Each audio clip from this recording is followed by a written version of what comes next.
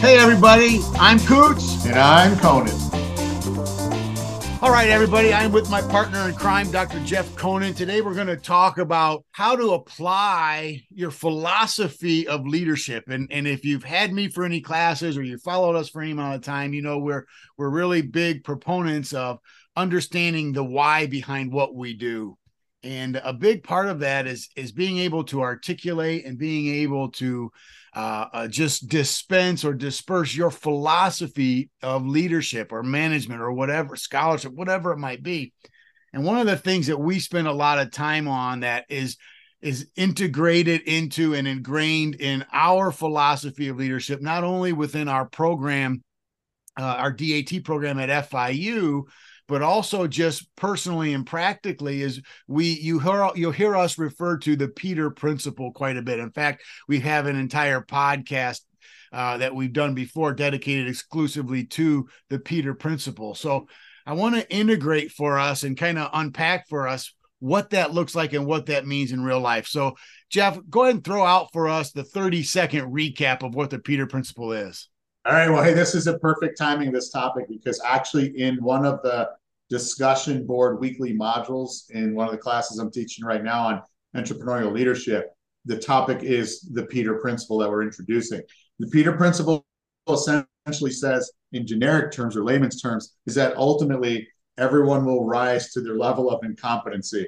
And what it typically means in translation is that we typically get promoted into a new position based on the achievements we've had in our previous position, not based on the skills we possess to do the job in the new position. So unfortunately, too many people get the new position and the skill set is entirely different, right? So in the clinical setting, Matt, we have athletic trainers that have really good manual therapy skills. They get great outcomes with their patients and their athletes. They communicate well with their coaches. And because they're the best athletic training clinician in that setting, they then get promoted to be the director. And now the director has completely different roles. They have less athlete-patient care. They have less coverage. They travel less. They're doing more administrative work. They're budgeting. They're scheduling. They're cultivating fundraising. They're doing lots and lots of other different things. And oftentimes they don't really like those different types of things. They like the title promotion. They like the salary adjustment that came with it. But because of not having the skill set that's completely different, they oftentimes don't succeed, at least immediately. They have a significantly larger learning curve before they get to that point, or they might even realize that they don't enjoy that job anymore. And how many people have you talked to that, for example, started out as a faculty person because they love to teach, and then all of a sudden they got promoted to like a department chair or dean, and they can't stand it, and they want to go back to faculty? And people on the outside look at them and say, well, why do you want to do that? Like, it's a step backwards. And they're like, no, it's a step back, but to step back to what I love doing and what I have the skills to do well with. Yeah.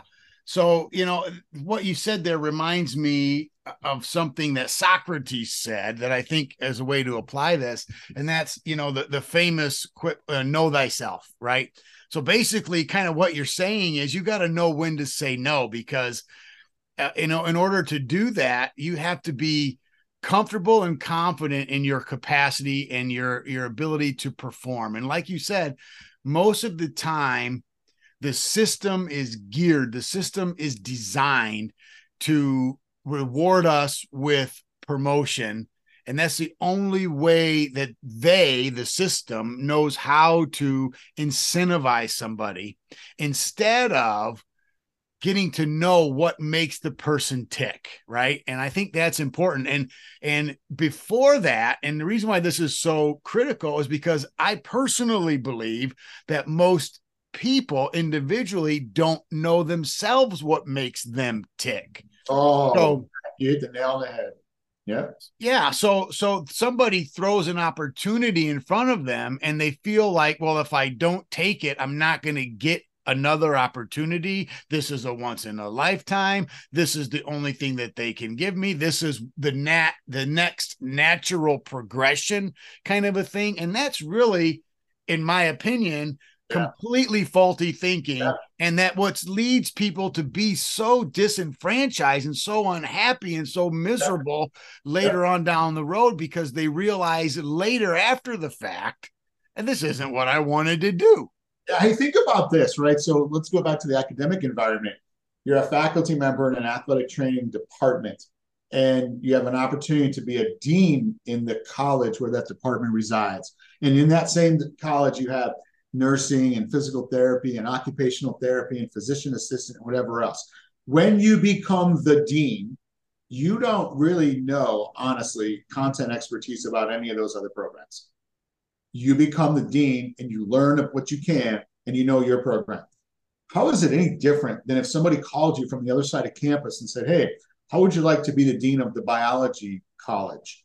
And you're like, biology? And they're like, yeah, we have taxonomy, we have chemistry, we have organic chem, this and that. And you're like, well, I don't know any of those.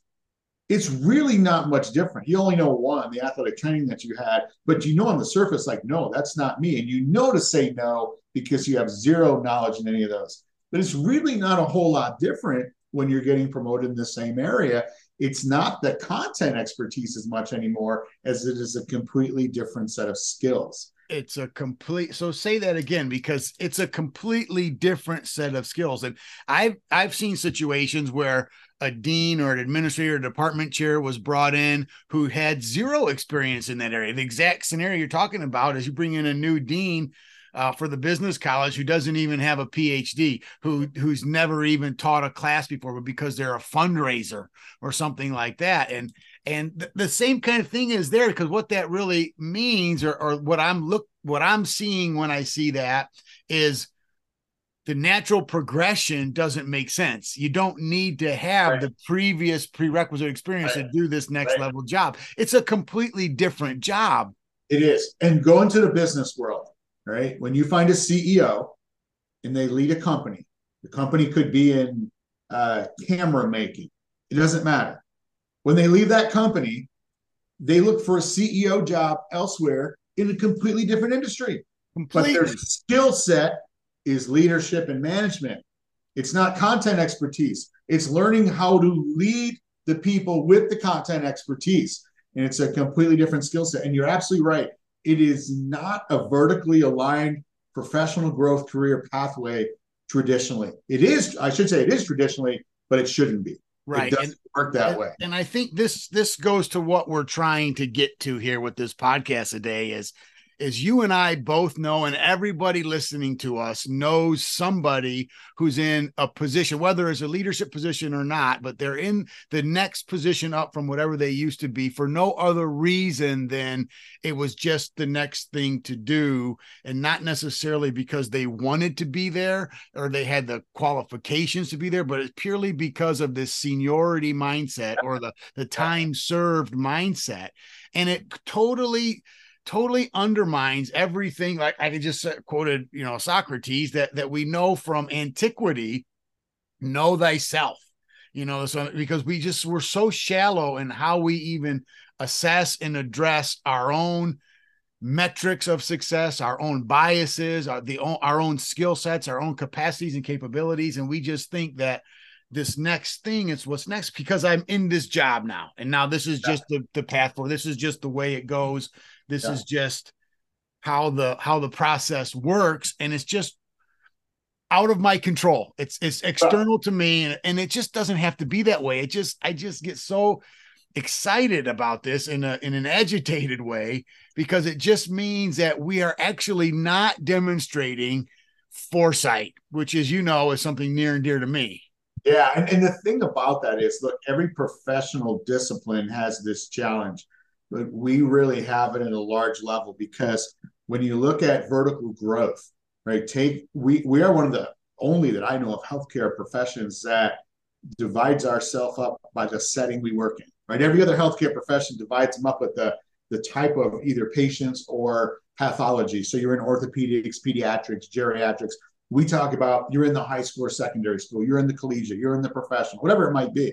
And the problem is, if you break each of those down, you have limited opportunities for vertical growth. So any growth that you take on typically will require the different skill set. Take that secondary school athletic trainer. Where do they go for professional growth there? In some people's eyes, it's leave that setting and go to college. They think the college setting is growth from the secondary school setting. Right. In some, It's to become the AD. It's a completely different set of skills, of which I would argue most of our on-the-job training. Most ADs were former coaches, and now we see ADs, who used to be ATs, but that's in their limited tunnel vision growth where they can go. But regardless, it requires a completely different set of skills. It reminds me when I was in high school. Now this is probably the oldest I'll remember to jog my brain as far back as I can, but I took a journalism class in high school. And I'll never forget, the professor in the class always said, everything in this journalism class when you write a story is you have to know the who, what, when, where, and why. The who is the person, right? The what is it you want to do? The when is under what timeline is your goal? I want to be in this job in 2 years. Who, what, when, where does that take place? Does it require a geographical move, setting change, whatever? And why do you want to do that? Usually the why is not because I want to be challenged by this new thing. It's because I'm frustrated and stagnant where I am right now. And I always add to the who, what, when, where, and why, the how. The how is the Peter principle. How are you going to get there?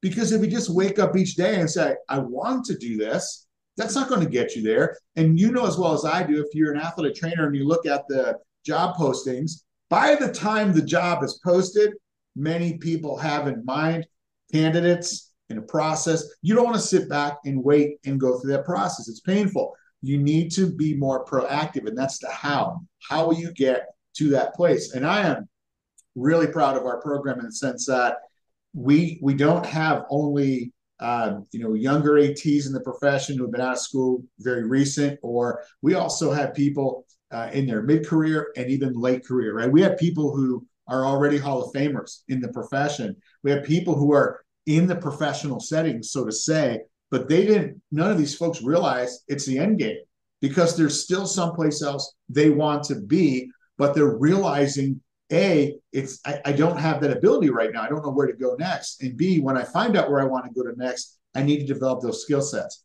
And that's the beauty of what we do in our program, which I really love because it caters to everybody. And, you're more seasoned when you've been out and you have a better understanding and appreciation of this. But when you're younger, if you can learn these things sooner in your career versus later, you really open up opportunity for you for the next 30 to 40 years before you retire, before you complete your career, because you see things completely differently and you're not stuck in that vertical integration of growth. Yeah. You're in that, it's easy to fall into that, that funnel that, like you said, that inverted funnel kind of a thing where we just feel like we're being pushed in this one direction. And really what that also implies is a complete lack of control over your environment and your future, because now you are completely subject to what other people say you can or can't or should or shouldn't do. And we are abdicating our own control and our self-efficacy. We're giving up our ability to even discern and direct our own lives, and we're duped to it, and we're not even aware of it until after the fact, because we it's all the bells and whistles and the flash and the pizzazz of making it sound good. Oh, you should apply for dean, or you should throw your hat in the ring for this, you'd really be good at that. And we're distracted by the flashes of brilliance and the stars in our eyes that we see because someone thinks that we can do it. And really, it's because they don't want to. I mean, let's talk about academics. The reason why there's vacancies in academic spots is because the people who know don't want to be there.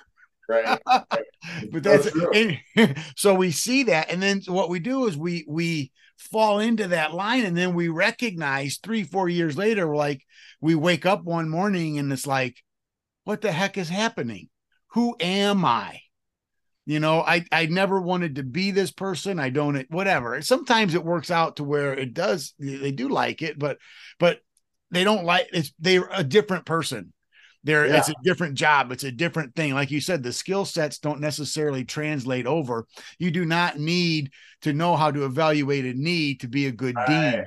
Hey, you bring up a really good point, because we just had this discussion as well in one of our weekly discussion boards, and that was about credentialing. When you're a clinician, is it helpful to learn as many different things as you can so your toolbox is full of different options to treat somebody? Absolutely. But it's not about a game of credentials and letters and certifications and all that, because all of a sudden that game ends when you pivot to that next position. That next position, that's growth. Nobody cares about those types of things, right? You and I have a whole lot of different credentials in what we do in sports medicine. But if we became the dean tomorrow, there's anybody else who cares about those clinical skills that I have? And so we try to help people understand is, yeah, these clinical skills are important to be minimally competent and to have as many tools as you can. If you're going to be a carpenter, you want to have a whole lot of different tools. But by the way, when you're the carpenter and then you own the business and hire others, you don't use your hammer anymore. You start using different sets of skills. And so it's really critical to understand this. And we can't emphasize it enough that I think the beauty of what we do is we really hold people's hands, if it may, for lack of better terms, and say, look, you have the ability to figure out where you want to be in 2 years, 5 years, and do this, but you've never forced yourself to sit down and do it. You weren't formally taught in school, clearly, and there isn't anybody in your current job teaching you how to do it because they don't want you to move on and go somewhere else. And so, if you're happy with where you are, God bless you and stay there. But at some point in time, as you know, the train runs you over because you become stagnant in there. And then you realize, oh my God, now I'm really far behind. Now what do I do? I'm not competitive even for those new positions that I want to get. I'm barely competitive for my own. And I'm starting to feel the pressures around me where I feel like I'm getting pushed out. They might be looking for someone younger or different or whatever it might be. And so always having that, what you call clearly foresight, is critical. And it's a foresight, not just in general of seeing everything ahead, but where you want to be. Where you want to be and what kind of foresight you need to have to develop the skills to get to that point successfully. You have to be, and that starts with, and I know I've already, beat this horse dead, but it starts with knowing your own capacity, knowing your own abilities. And I just really feel, and I'm convicted and convinced by this, that many people don't really know what they're capable of doing in the skill set they bring. And you mentioned something about, credentials there.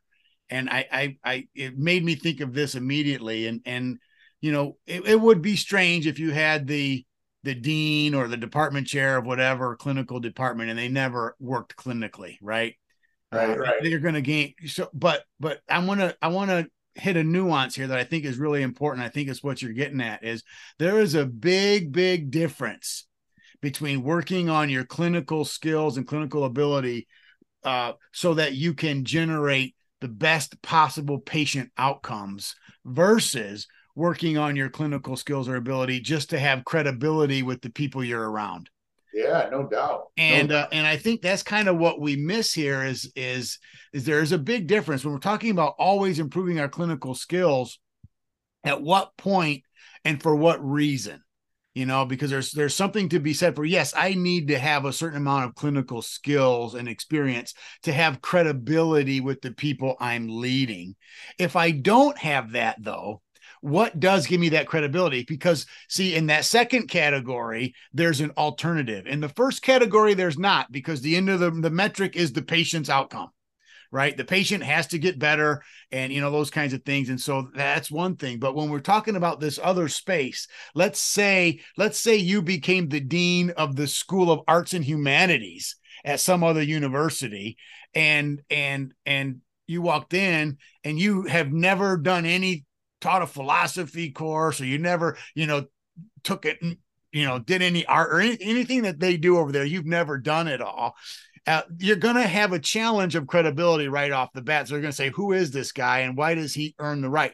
Now, see, in a clinical world, that doesn't work, right? That goes away. It's like, well, you can't even treat the patient. You've got to have the credentials. But in that world, if you don't, there's an alternative. See, right. There's other things you can do to gain their credential. You can say, listen, first you admit and acknowledge, I know that I've never done anything in this art humanities world before, but here's what I have done and here's what I can do. And all of a sudden you show leadership, you show fundraising capacity, you show donors are coming in. All of a sudden they're like, hey, well, this guy's never painted a picture before, but he's a great dean, and he's done this and done that. And that's what I think is lost sometimes. And we've got to recognize, again, this goes back to that foresight, goes back to your capacity, goes back to your philosophy. What is it that I can do to show and demonstrate credibility in this space? And if you're continually getting promoted, You have to continually be asking, what's the new metric of success, or what's an alternative metric of success, and what's everybody assuming? And that's how we navigate around the Peter Principle and make it work for us. Yeah. Navigate around is maybe not the right phrase, but it's how we make the Peter Principle work for us, so that it can be applied as I grow, as I move up. And then when I get to that next place, I'm not always frustrated, because that's really what it's about, promoting to a level of incompetency. You mentioned that at the beginning, and it doesn't have to be that way. You can go ahead. We have this transition happening before our eyes in the sports world, in our settings, where we're not leaving the medical model, but we're shifting a little bit towards a performance-based model. And a lot of the discussion, or frustration, I might add, is not just who's on the performance team, because what we're learning is basically everybody employed there is now part of the performance team, but who should lead the performance team. And some people argue, well, the athletic trainer should, and some will say, well, the strength coach should. And there's lots of different opinions, obviously. The answer is none of the above. The answer is the person with the skill set best to lead the performance team. Right? And I don't care what their discipline is. And I know people who are brought in as consultants to professional teams who aren't healthcare providers. They're leaders of team building, and they help them figure out who should lead your team. And it's not based on the credentials or the skill sets. It's the ability to influence others, to lead as a group for the common goal. And you see this when you hire presidents at universities. Maybe the first thing people always look at as a faculty is, oh, well, where they come from, and then what's their discipline. But the reality is, again, going back to the example I gave earlier on a bigger scale now, they're a president. They only came up through one of those channels of academic content expertise. They don't know anything about everybody else's discipline. They're not supposed to. They're supposed to lead with a different skill set. And this is the thing that we're finding. I would say, almost to a person, maybe 90% of the people that reach out and ask about our DAT are frustrated where they are. They don't hate their job. They're frustrated.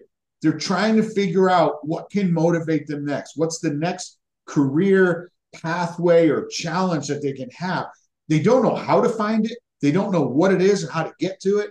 And really, that's the beauty of what we do. I love this part of what we do in this program, because you can come with us and we just facilitate and guide.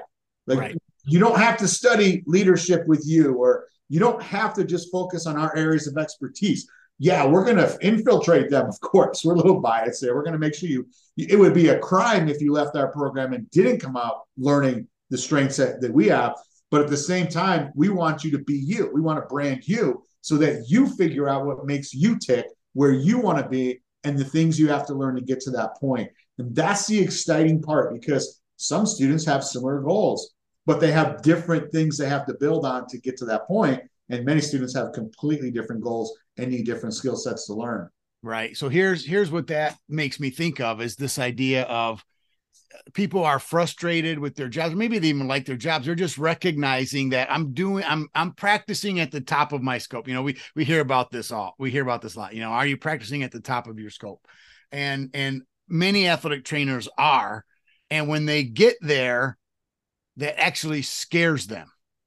Okay, what else is there for me to do now? And all of a sudden, that's when we start to have these feelings of, I don't know what to do next. What if something were to happen? What could I do next? I'm already doing everything I want to do. And I guess what we're saying, and certainly what I'm saying, is that never has to be the end, because what you're recognizing when you get to that top level and you're already at the top of your game and you're the head athletic trainer here, director of sports medicine there, you're practicing all this, what you're beginning to realize is that the metrics of success that I've always used to gauge the professional joy that I have are changing. Yeah. And that scares people, because they recognize the next thing is this, and I might not have that ability or capacity, but because it's the only next thing available, we take it, and then we fall into that Peter Principle loop, right? And that trap. And all of a sudden now, oh man, I just went one level too high and now I'm not happy anymore. And right before we make that decision, I think it's important that we pull back and recognize what's actually happening. What's actually happening is you are beginning to see that the world that you are engaging in is changing before your eyes. And what that means is the change in that world means that the metric of success that you generally would have used to determine your level of professional joy is now shifting or has shifted, and that scares the crap out of you, and you don't know what to do to position yourself to not fall into the Peter Principle trap and to be the next best you can be. And that's when I go back to my point of, that's when we understand the role of credentials is now shifting also. And what we need to understand is there are other things you can learn. You can stay clinically active, clinically sharp, clinically expert, but then there's other things you can learn. And that other things are entrepreneurial mindset, leadership thinking, contextual intelligence, those kind of things that we teach in our program here. This is how it's the domain 5 stuff. This is why the domain 5 stuff resonates with senior executive experienced athletic trainers and not so much the novices and the young professionals, because they just haven't seen the value of it yet. And what's happening is we're recognizing, oh, for me to continue moving forward and advancing in my profession, I need more domain 5 and less domain 2, and that's the real issue. And that's where I think we come in, and that's where we come in and save the day. I mean, I'll just say it. I mean, and I know that that's brash, and I know that's a bold statement to make, but that's what we do that no one else does. That's where we innovate. That's what differentiates our program from other programs. I'm not saying it's better. Differentiate doesn't mean better. Okay. There's other DAT programs out there that are better for some of the students. Even some of the students we have maybe should be in some other program. There are good DAT programs out there. So when I say that, I'm not saying ours is better or anything like that, but it is something that differentiates our programs from other programs. And it's taking the student, the professional, beyond that Peter Principle trap. Yeah, the younger student obviously is still, or the younger athletic trainer, I should say, is still trying to hone in expertise on their clinical skills. And once you get to a point where you feel really comfortable in your clinical skills, then it becomes sort of a one-off, right? Oh, there's this new technique out, so let me go learn about that. And so you're sort of caught up, if you will. And then you get more and more caught up, but what you're really doing is getting further and further behind on the domain 5 aspect of things. And so all of a sudden it piles up on you. Like, why do we have 2 years of material in a DAT that are actually geared towards this for the most part? Because it wasn't ever covered anywhere else. And it was either an on-the-job thing you learned, and maybe you were blessed with some skill sets that you were born with, and then you learned some as you went forward, but you weren't taught it formally. And so we turn you into a scholar from that standpoint of better understanding domain 5 aspects and then applying them as best that you can.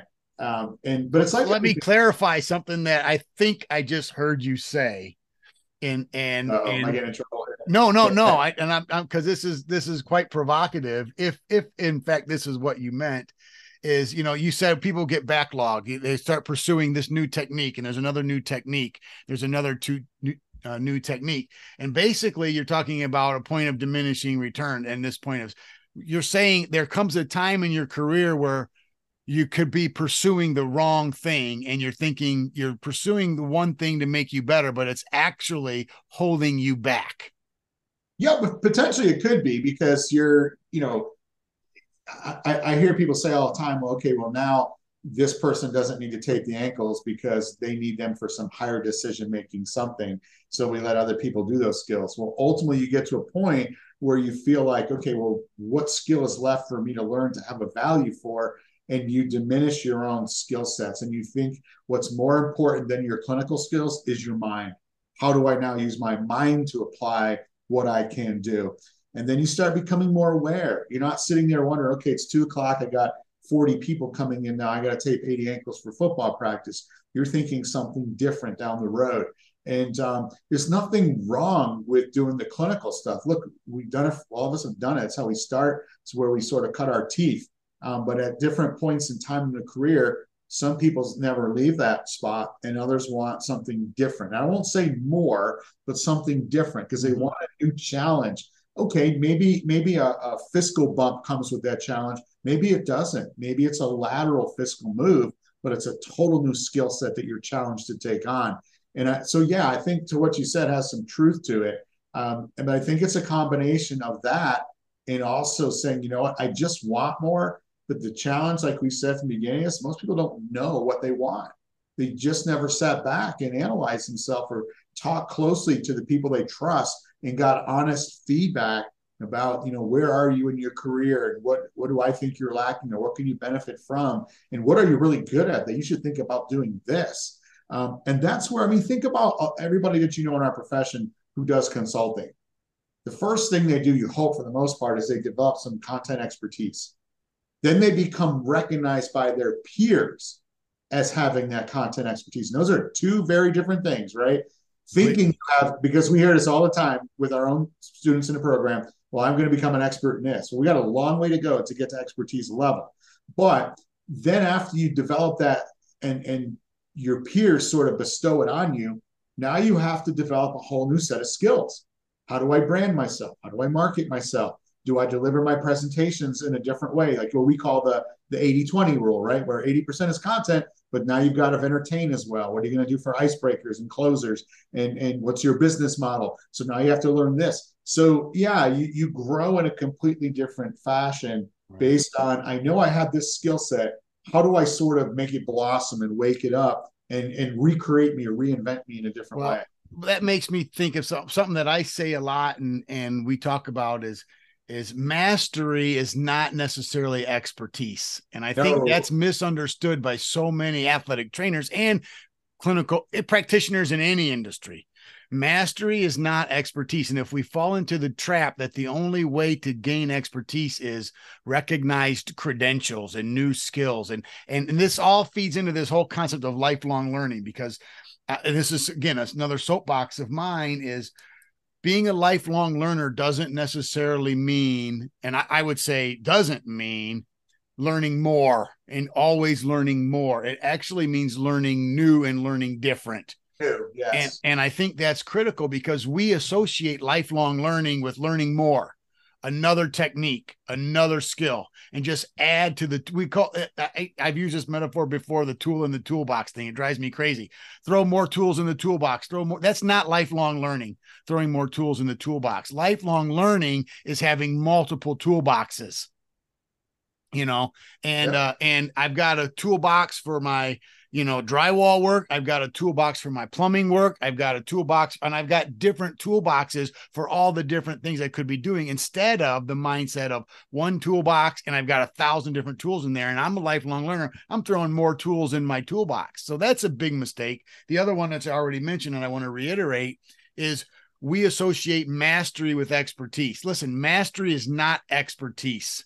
There's something that distinguishes an expert beyond mastery, and that's the ability to pivot. That's the ability to move. That's the ability to handle anomalies and things outside of the ordinary. Just because I am an expert at applying this diagnostic test, or an expert at designing rehabilitation program, or whatever it might be, doesn't make you, or because you're a master, it doesn't make you an expert. I'm sorry, I said that wrong. Sorry. Because I've mastered that capacity doesn't make me an expert. Expert integrates all of those things, including things outside of my normal domain of practice. And that's what an expert can do. I love what you just said, because how many faculty do you know who have mastered the ability to prepare a lecture? They've read something, they've thrown some slides together, and they deliver the lecture. They've mastered the lecture, but they're no expert in that content. They're one step ahead of the students in the class. And this is typically what we see as well. Like you said, your ability to pivot, I think your ability to field questions and answer things away from the known, think outside the box, as we say to others. Admit what you don't know. Most experts are willing to admit what they don't know. That's huge. The minute I cross paths with somebody and the conversation is along the way where they won't admit something, that just rubs me the wrong way and sends me in a different direction, because I realize that person doesn't truly know what they don't know. And that's the most, in my opinion, the most dangerous thing you can do as a mistake, leading towards the pathway of expertise, is not admitting what you don't know.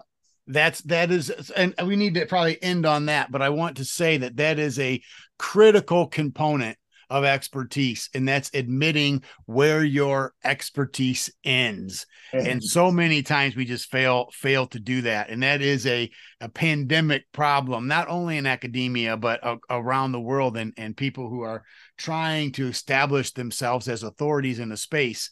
The most legit way you can do that, and again, is just to reiterate, know what you don't know. And I think that's something that's unique. So yeah, we talked about how to avoid the Peter Principle traps, and I think that's really what we hit here. Is Peter Principle is a real thing. You know, people get promoted beyond their level of incompetence, or beyond to the level of incompetence. And how can we prevent that? By being the lifelong learner, the way we've talked about it, by developing the type of expertise that we've talked about here, and learning new and different stuff, not just more of the same stuff. And when we do that, we can certainly avoid that Peter Principle trap. So Coots and Conan are out.